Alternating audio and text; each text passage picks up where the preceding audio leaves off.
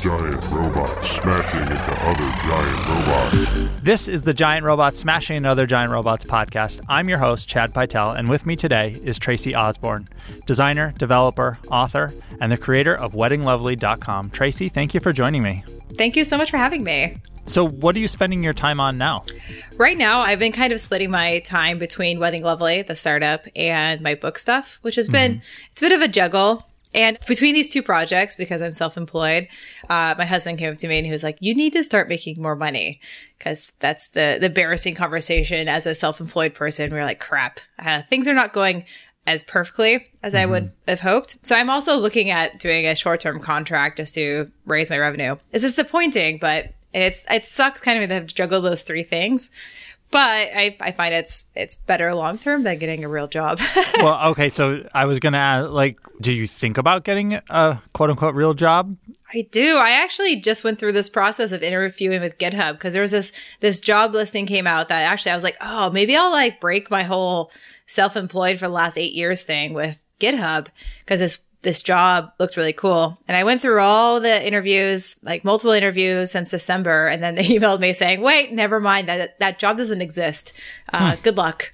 That's too bad. And it was like, maybe it's for the best, right? Yeah, right.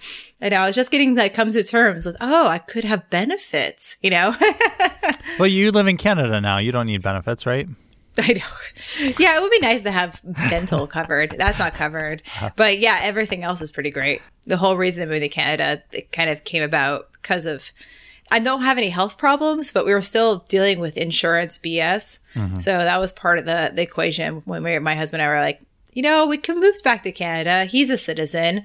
Maybe this will be a good decision, long-term decision. So why did you become self-employed in the first place, and why have you avoided getting a more traditional job? So I don't think I've ever had a traditional job. My very first, quote unquote, real job in university was a year before I graduated. A friend of mine had a startup. And by startup, I mean a bunch of guys in a garage down the street from the university, all university graduates. And then there was me. And they needed a designer. So I just started working with them for fun. So definitely not a traditional employment. And that lasted for about 4.5 years. And it was great. Working with friends. I was the only designer there. So as the web was evolving, this is in, say, 2008, 2009, I had to teach myself CSS and I had to keep my eye on what's happening in the web world by myself. There was no one telling me what I need to learn next. And that was a cool experience, not having a boss per se that knew more than me. I had to just constantly learn myself. So that set me up into this whole self-employment thing because after 4.5 years there, whole story with them, that kind of blew up. The whole working with friends thing can do that when money gets involved.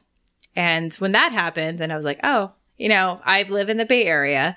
My husband has a startup. All my friends have a startup. Maybe I can do a startup too. So that's kind of how I jumped in, just seeing other people do it. And I was like, that looks like fun. You mentioned that you're feeling like you need to make more money now, more revenue.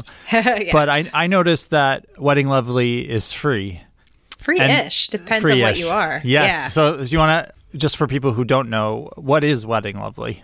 Wedding Lovely is the startup I launched after that summer of figuring out what I needed to do. And it originally was, I wanted to figure out how I can help people work with wedding invitation designers. So I want to emphasize that because I'm not a weddings person, but I love design. My degree is in design. I love web design. And I was thinking, what if I could make it easier for someone to work with a local designer, stationer to make their wedding invitations rather than the easy thing, which is working with a big online company. So that's how it all started. I wanted to figure out a way to work with businesses. And I built that website and it took off. And I ended up I didn't know much about coding back then. So I basically took this website and I cloned it, the whole code base. I cloned it, launched a clone of it called Wedding Planner Love. First one was Wedding Invite Love. Then there's Wedding Planner Love. Then there was Wedding Photo Love. And then there was Wedding Venue Love. So I built 8 of these clones. And then I was like, wait, I should really make sure that I don't, when I had to do a new feature, it was copying and pasting between all 8 of these clones. It's ridiculous. It was a really weird process. But I just kept building and trucking along and eventually got into 500 startups in the Bay Area in Mountain View as a solo founder, which was pretty cool to have them take that risk on me. And Didn't really raise any more money than that. There was like a tiny round afterwards. I just took $500 money and then a few other checks from some other investors.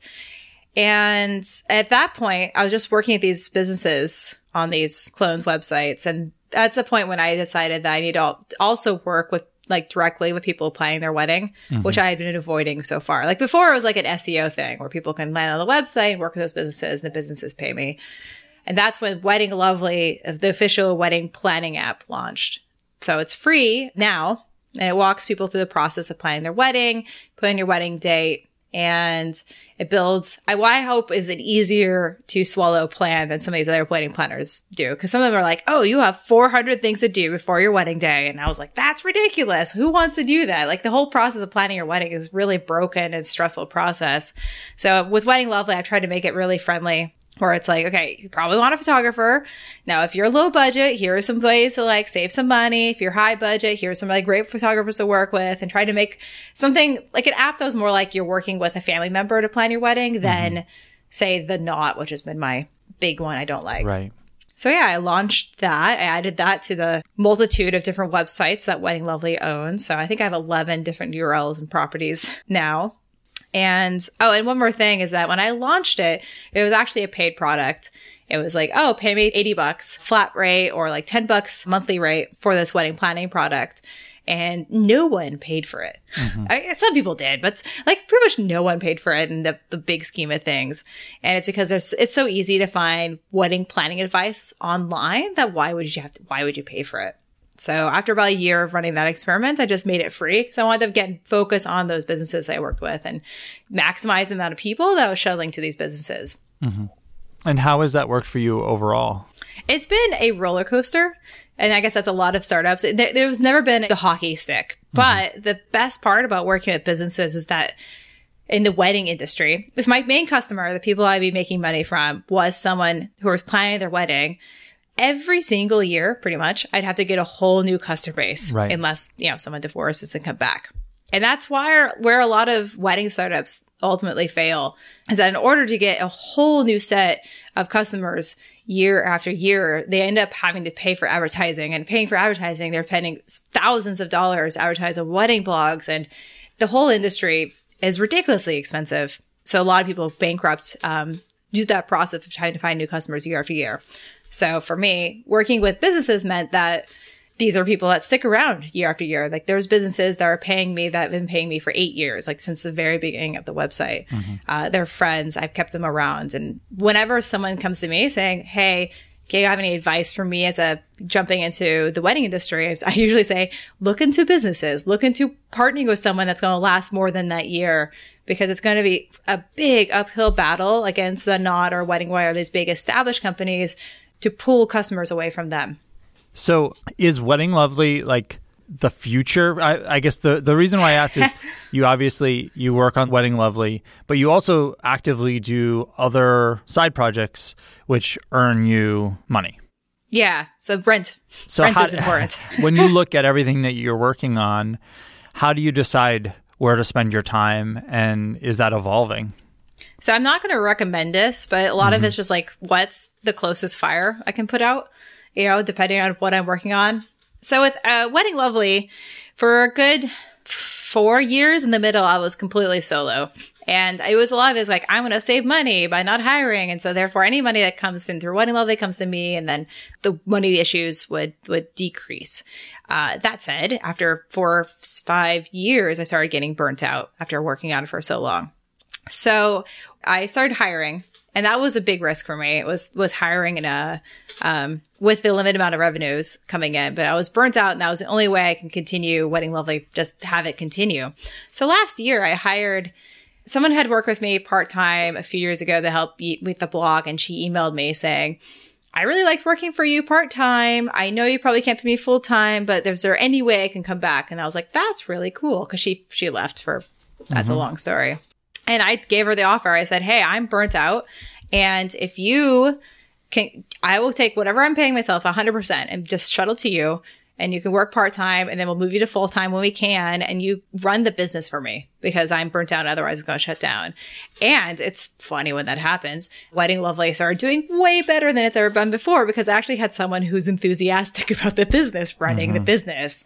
So I've now pay her full-time, and I'm back to part-time because I have my other projects to support me. We have another part-timer in the Pacific Northwest. We have another full-timer in the Philippines, the Philippines virtual assistant, which is a whole cliche, but she's wonderful. And it's kind of that thing where I was like, oh, firing myself. I should have done that a long time ago, because for a while I was like being stubborn, like, oh, it's really great that my startup has been going on for so many years. But was it really growing? Because I wasn't really passionate about it anymore. And bringing new people into the mix really helped save Wedding Lovely. Is that something that you could have done sooner? That's a good question, because I would say, of course I could have done it sooner. But it's also a mental thing for me. It was like giving up. Not giving up. Yeah. Well, it felt like giving up to you at the time. Well, yeah, a little bit. But I have this like not correct feeling. I could do things better than anyone else. Like I can do the blogging better. And if I hire someone, they're not going to do it as well as I could. So why hire? I can do the email marketing better. I can do the sales better. So it was like realizing that, well, even if it's not done any better than I could with my background and my experience of working on this business, it frees me up to do other things. And B, what if they do it better? And that's how Janny, how she runs the business now. So I should have done it earlier, because I should have come to that conclusion earlier that I needed to loosen my hold on all these various parts of the businesses. And I think Wedding Lovely would have been better, but hindsight's also 2020. So is your goal now to get to full-time on Wedding Lovely? Probably not, actually. That burnt outness has kind of stuck around, just to be totally honest, And I mentioned briefly before, is that weddings, I'm not in it because I love weddings. I actually got and hopefully married. You only used your product once, right? Right. And I eloped. I went to Las Vegas. I went to the Little White Wedding Chapel. I did the most cliche wedding elopement ever on purpose because we thought it was funny. Like we got married in a on AstroTurf in this gazebo right next to a road, and cars are row, row the whole time. And I'm like, this is hilarious. This is like the funniest way of getting married. Anyways, weddings itself, I love attending weddings, but the process of planning a wedding wasn't my thing. And the whole thing around weddings is kind of ridiculous. And I think anyone who's gone through weddings would agree with me. Like the end result is great, and you have some great photos, and then people go into this like PTSD and they're like, never again. I'm never planning my wedding again. This is horrible. I'm eloping. You're so smart, Tracy.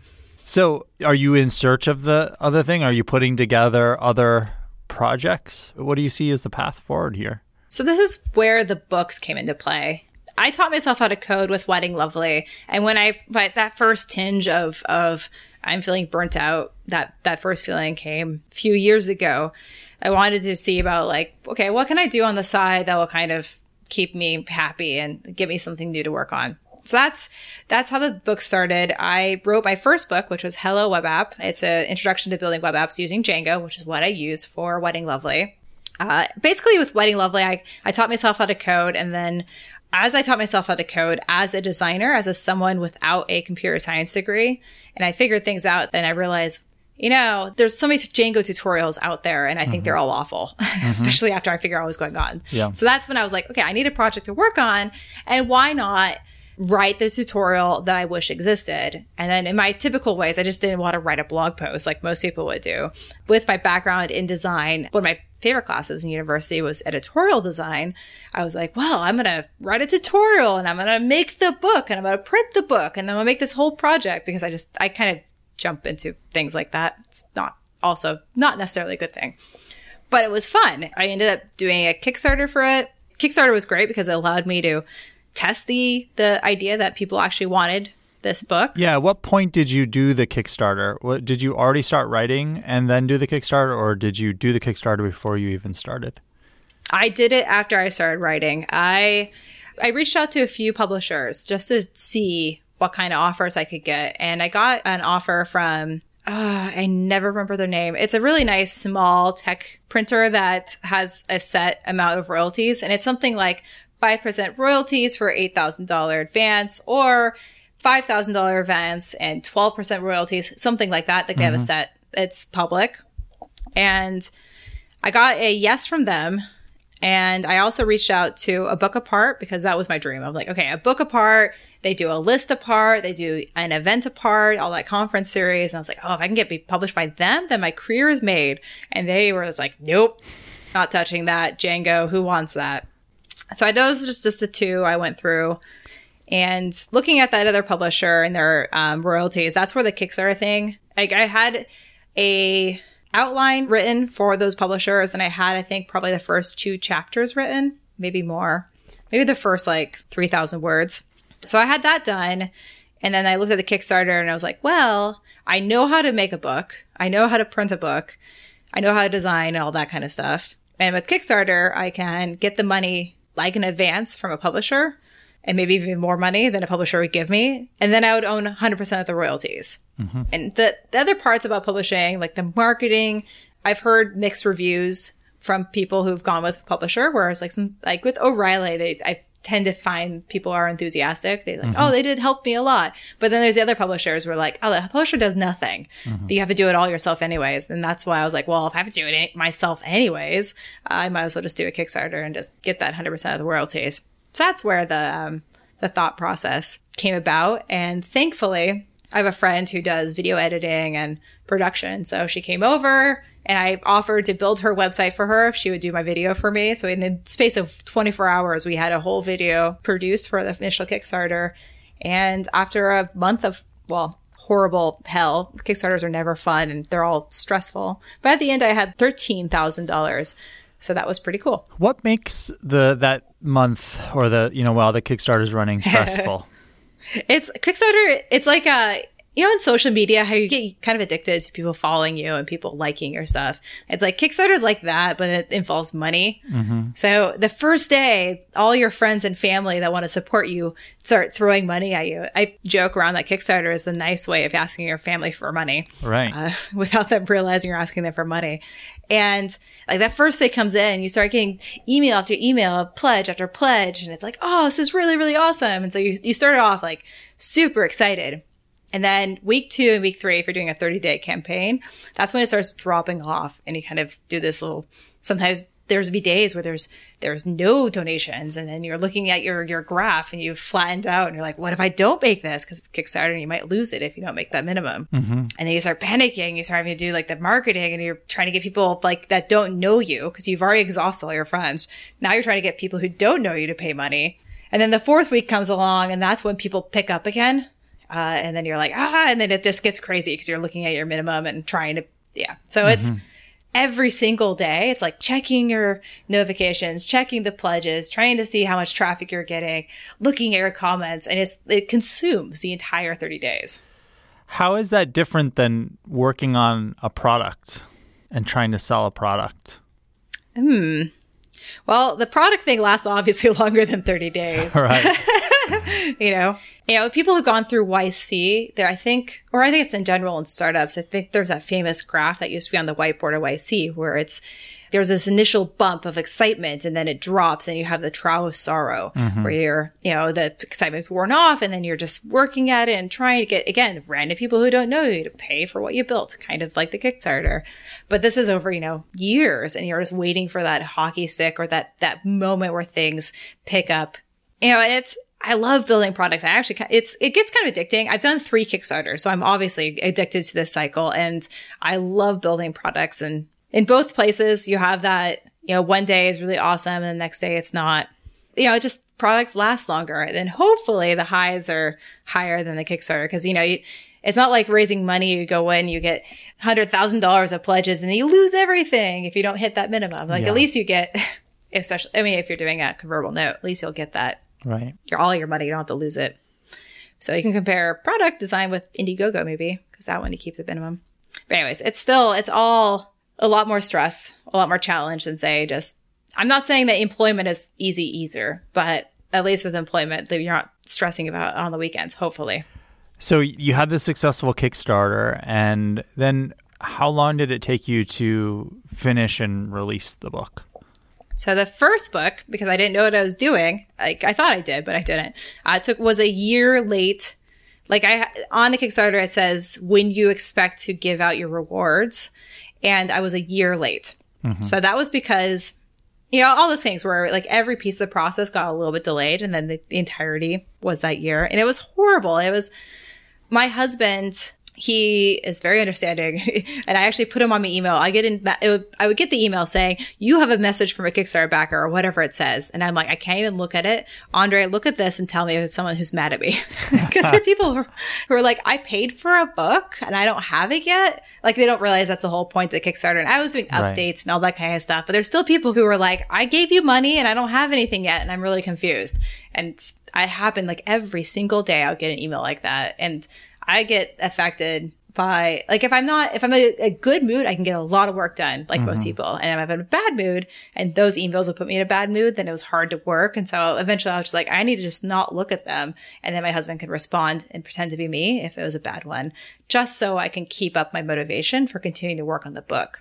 But some of the reasons why it was delayed, I didn't realize with printing, I originally thought I want to support a US based printer as someone in California at the time, which is something I still want to do. But then I looked at the prices for the local printers, and a book of the quality I wanted was going to be at least $10 per book. And if I sold on Amazon takes such a huge chunk of every sale that then the book on Amazon would cost way more than it should. And then everything was kind of like that. Well, I need to look for a way of printing the books cheaper. So I ended up working with a company called Print Ninja, which is a great company. I've done all my printing with them for all of my books. And they do great quality. Like, I have an upgraded cover weight. There's a spot gloss on the cover. The paper quality is really good. It's full color. And it comes out to like $3 per book because it prints in China. But because it prints in China, there is a 2-month delay, unless I pay a ridiculous amount for air shipping, between sending in my files and getting the books. So at the very end, I'm like, I'm done. I'm sending in my files to the printer. And then I get back like, I have to wait 2 months. And I had to send out an email to people being like, okay, 2 more months of waiting. And I'm not even going to be doing anything because I can't, because the files are off the printer. So it was a lot of like learning turnaround times and how long it takes me to write and how long it takes me to edit. And it did some things to make it better. Something that worked out really well was every time I finish a chapter, I ended up putting it onto Google Docs and I'd send it out to the backers just to be like, here's the content early because you backed my project.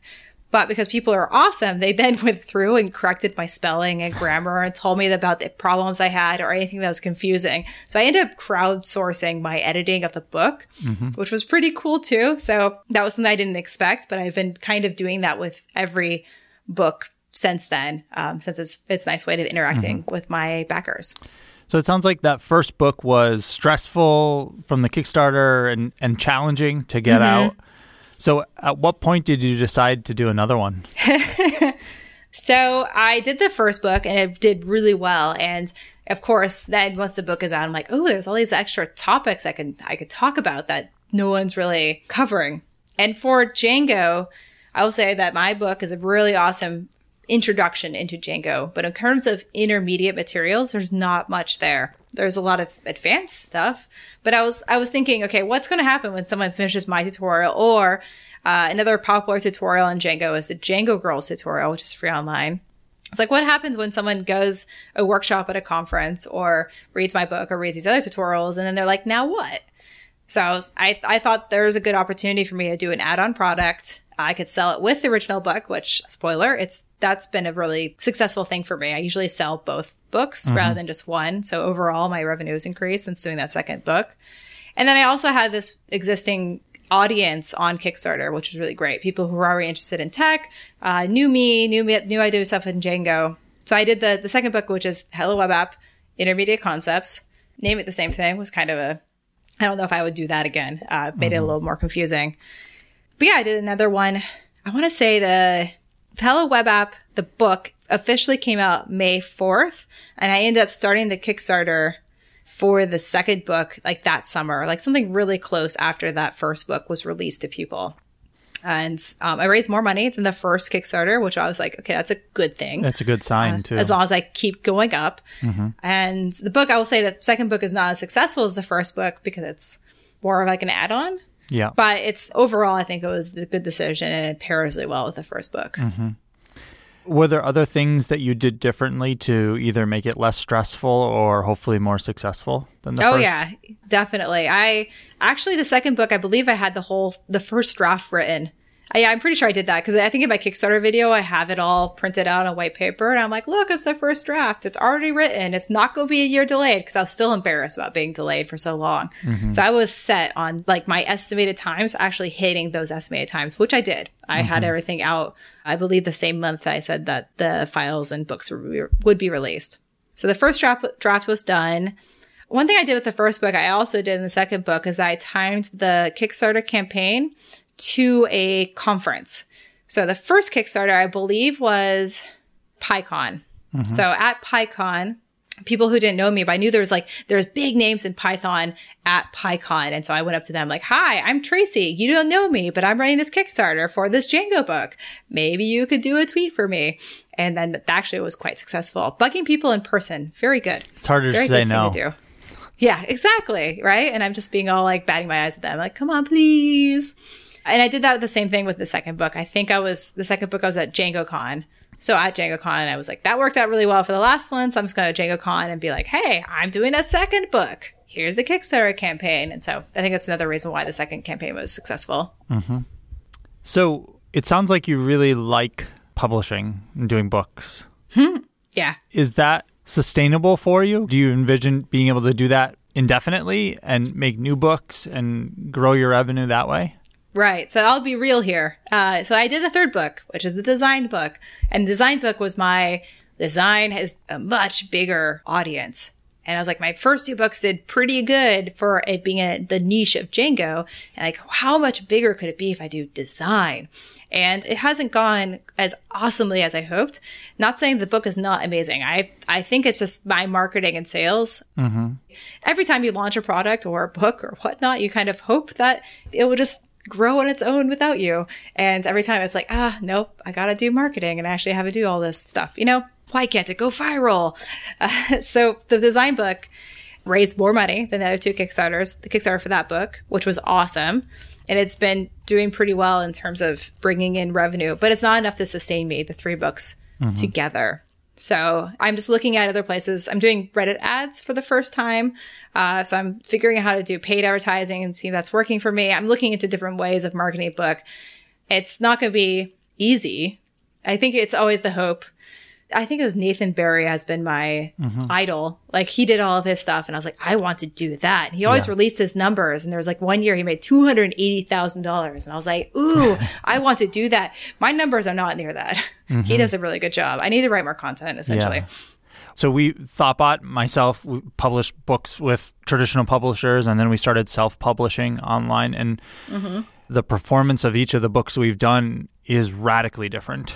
And I have sort of developed the hypothesis that it's almost counterintuitive. You started to allude to it. That is like design is a bigger area, so I should be able to make more money in there. But I think what we found is that the more niche we are, the more specific we are, whether it be on a particular technology or even just how to do one thing, those books perform better. I think they're easier for people to find. They're easier for people to convince themselves to buy.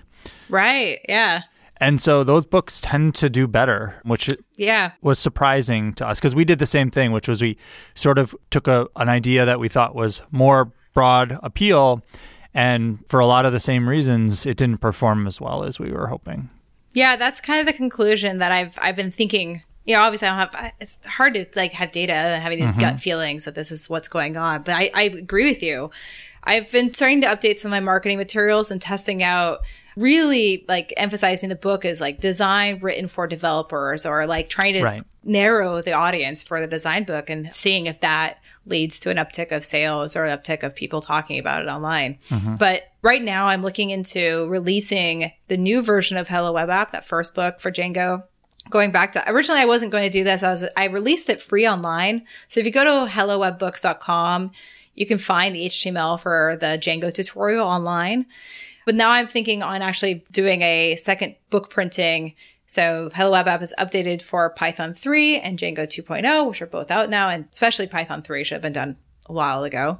And doing another like a mini Kickstarter just to help pay for the printing round for that book, and kind of going back and emphasizing my Django books because that worked out pretty well. And I'm just going to, since I have the ability right now to kind of explore that, I'm going to try going back over that and see if that works out and let the design book continue to grow slowly as it has been.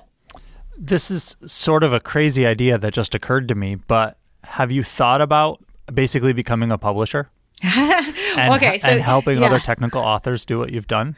I have, because my website used to be hellowebapp.com. That's actually what titled the book, because I found out that URL was available. And I was like, well, there's my name of my book if I could have the URL. But then I changed it, which is harder. It's not as nice. But I changed it to hellowebbooks.com with the idea that it would give me the flexibility to launch books and other topics like the design book. But also, yes, I know how to do the editorial design. I can do that part of the publisher about, someone gives me the content. That would be quite joyful time for me doing the typography for the book. I very much enjoy it. I've thought about that, like bringing someone in and working together and releasing books. I'm not there yet, but it's not something I'll ever roll out. And it's something I'll probably look into with that once I have time. It's fun. I think most publishers would probably hear me say that and they're like, oh, publishing's a dying business, So there's that problem. I think maybe traditional publishing might be, but online technical book, that doesn't seem to be a dying business. If anything, true. It feels like it's flourishing. You mentioned Nathan Barry, and we've done some things and had success, and lots of individuals have done things and had success. So yeah, and now the new thing is video courses, and that's another thing I'm looking into. My videos for the design book are better quality than my Hello Web App videos, which kind of DIY'd them. That's another reason I was thinking of doing this mini Kickstarter to update Hello Web App stuff, so I can have some money to help me re-record all the videos and release it as a nicer video course. And I'm also looking at hosting my own video courses, but also looking at things like Treehouse and Pluralsight. And I just reached out to Pluralsight yesterday, see if they were interested in. They have all these things have exclusivity agreements, but I think there was a way I can use this format for teaching Django and programming. I have a very specific idea in how things should be taught to complete beginners, and using that format and applying it to these other platforms and seeing if using their network will bring in more revenue. It's always one of those kind of like, maybe this will work. Maybe this will work. Have to keep being positive and trying new things. You've obviously built a reputation on Python and Django. Is there other technologies that you're thinking about or interested in now? Yes. What has you excited? So the thing is with Wedding Lovely is that all those web technologies that have been really popular in the last 2 years, I know nothing. And it's so frustrating, but it's because I'm running a startup too. And Wedding Lovely is on Python and HTML and CS, and SAS, I guess. I'm running that, and that's the time I guess I could be spending researching React and Angular and all that jazz. So I mentioned that I have a particular idea on how things can be taught, and that's essentially this isn't not going to work for everybody, but I think there's people out there like me that when they're learning something new, especially when it comes to programming, sometimes a lot of tutorials will be like, here's this new concept, here's the background on that concept, and here's how it relates to other things, and here's all these other things it relates to, and they start going into the weeds. And I think that tutorials, at least in my style, bypass any background information, any kind of like extra information. Because I feel like you have to get someone from 0 to 1 and get them this feeling of success, and then you can lead them into what are methods in classes? What is this? What is that? So I think I can take that format where I walk someone through building something real. With Hello Web App, I also teach a very generic project. I teach building a collection of things, and someone could use the Hello Web App tutorial to build a Twitter clone, which is like a collection of tiny lines of content, or a Facebook clone with Facebook of Yore, where it was a collection of bio information. So that I wanted someone to build something unique, and then that helps programming stick more. So that's something I could apply to other languages if I also had another me to research and learn those languages before writing. It's definitely something I want to do. I just haven't gotten around to it yet. Yeah, it's tough. And it's changing. JavaScript stuff is changing so fast. Yeah. So every time I think I'm going to learn this, and I'm like, wait, maybe in 2 months that's going to be obsolete. I don't know. Well, you have to balance your time in actually delivering things on real working products. Then you have the other work you're doing for your books and that kind of thing that are already out. And this is something that I face too. It's like, well, doing something new, I need to make sure that it's worthwhile. So you already said it. You got to make sure it's not a fad, but also that if you're doing it to maybe do a new tutorial, or you can get distracted or weighed down by the fact, oh, can I build a business out of this? Can I build a product out of it, or is it worthwhile? Yeah, totally. This December, I failed at this. I told myself I was going to learn iOS development. It doesn't relate to anything that I'm doing right now, which is, I think, one of the reasons why I'm interested in it, because I can't apply it to the book stuff or the Wedding Lovely stuff. So it's something just completely new and maybe fun. But it's ran out of time. But I was going through tutorials, and I have an idea for something I actually want to build. So hopefully that's still on my plate. But having an actual project to build, I'm hoping that will help it stick. So someday. That's how I learn. Yeah. It's how I've always done it. And having something that I actually am interested in and need to do is the motivation that I need to learn something new. Yeah, that's another reason why I did Hello Web App, because the first couple of chapters I go over, I try to explain that is that you're not just building a blog that you're just following a tutorial verbatim. Like, hopefully they'll use this to build something that matters to them, and then they'll have an idea of, oh, this website would work really well with this, a different feature that's not covered in Hello Web App, and hopefully it'll encourage them to start doing the research and get them into that whole programming mental model. So that was my real goal with that, was kind of introduce, work on a real project. Also, work on a small project. I did the whole thing about MVPs and don't get, too big of an idea of what you want to build, narrow it down. And then I jump into the whole, here's how you work with Django. Well, I really admire the breadth of work and success that you've had. And I sincerely wish you the best. Thank you. And thank you for sharing with us. I really appreciate it. Thank you. Doing these things always, working for myself, there's days where I'm just like, I am not making enough money, which is why I let it off in this thing. But it is a reminder that I've done a lot of cool things. At the end of the day, the last 8 years have been super fun.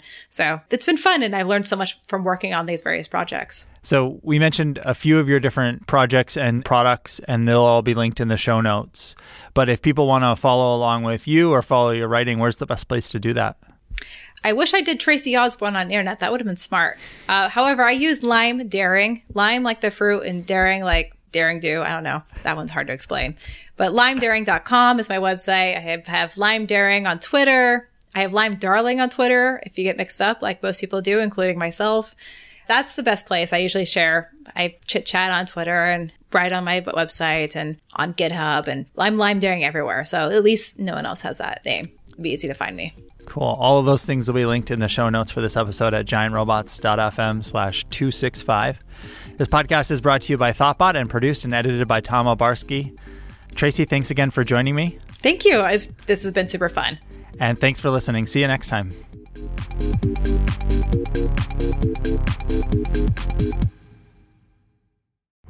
This podcast was brought to you by Thoughtbot.